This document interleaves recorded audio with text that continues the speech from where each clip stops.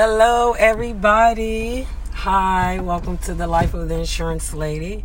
Your girl, Tamika Kimbrough, over here doing her thing. So today, I had a very interesting day. I did some Facebook posts for women in insurance. So check me out on Facebook.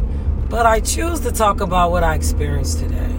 I come from corporate America, over 20-something years, working in male-dominated, if not white male-dominated industry of insurance. And I've been very successful because I don't let anybody push me around. And I know I'm a woman and I play my role, but I will let you know what I feel, think, know, experienced, and will express myself.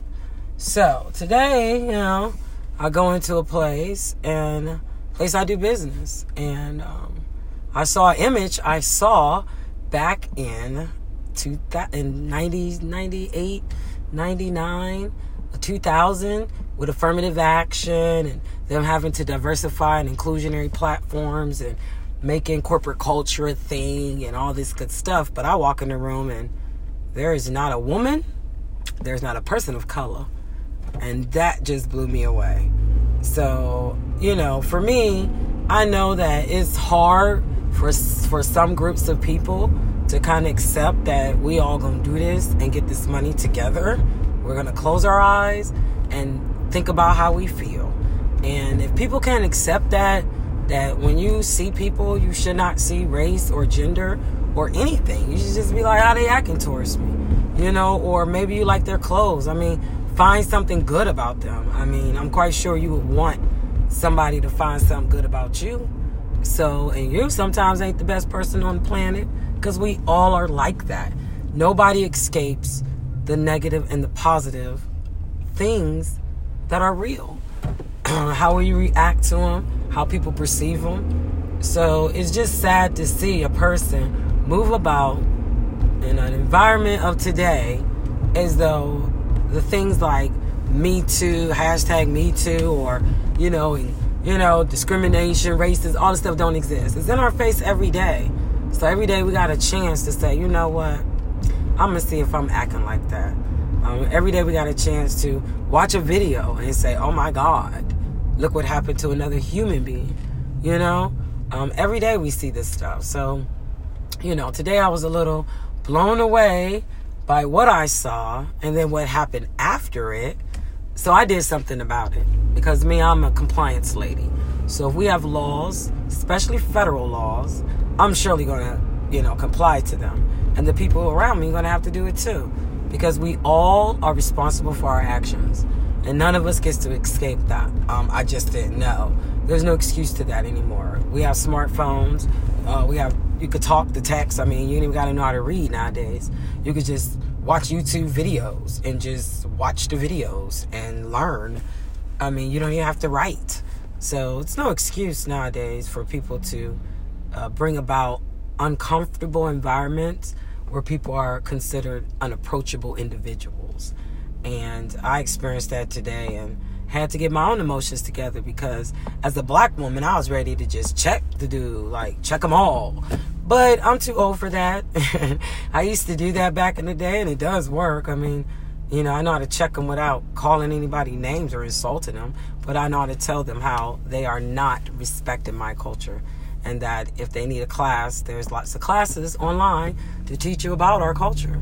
So to say that, hey, I just didn't know, it's just means I just don't care. And so if you don't care, and I'm in your custody, which means I'm in your facility, and I'm in your control, which is you determine if I get something or not, then you are liable for me. So you cannot treat people like that. We have very strict words with definitions that go with actions. So, you have to treat people pretty good and respect them. And if you don't know something, ask them, talk to them. Get a feel for it. Ask your friends. We all got friends of other cultures. We could ask them a question like, I was talking to somebody and they did this, and I don't know if it's me or them or da-da-da. Ask the next gender. Ask your spouse. Ask your mom, your dad. Ask people that care about you, know you well, and could tell you if you did something or not, and what you could do about it to rectify the situation. Because coming to somebody and approaching them with confrontation doesn't always end well. So I know people are psycho right now. They're on their own missions and they're doing whatever they want to do, regardless of the consequences. So I don't want to get caught up in somebody's argument that causes death and chaos and confusion in our society. So I just follow the rules and report things like that, because I'm trained on corporate culture, sexual harassment, affirmative action, rules and regulations, civil rights, privacy, what confidentiality is, what breaches of contracts are. So you're going to treat me right, or you're just going to leave me alone. And that's what I have to say to all you people out here who go through things every day, dealing with society, who don't want to treat you right. Just find a way to find out, is it you or me kind of conversation. And then once you see that it can't be you, it's definitely them, seek legal counsel, talk to them about, is it me or them?